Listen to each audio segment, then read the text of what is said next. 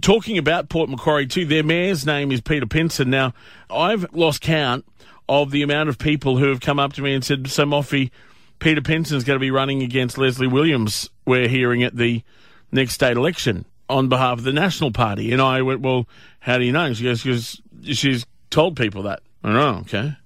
So we got in touch, and I sent an email to her last week but didn't get a response back. So I sent her a text message yesterday just asking the questions, which were, can you confirm that you have had discussions with the National Party to be the Port Macquarie candidate for the New South Wales state election? And if so, will you be running as a candidate for the Nationals in Port Macquarie in the upcoming state election? Because that seems to be the billion-dollar question. Well, the response that come back from the Mayor of Port Macquarie, Peter Pinson, is the National Party have approached me on a number of occasions in the past 2 years. I'm not a member of the party, and in order to run in a state election for the National Party, I need to be a member. If that changes, I will certainly let you know.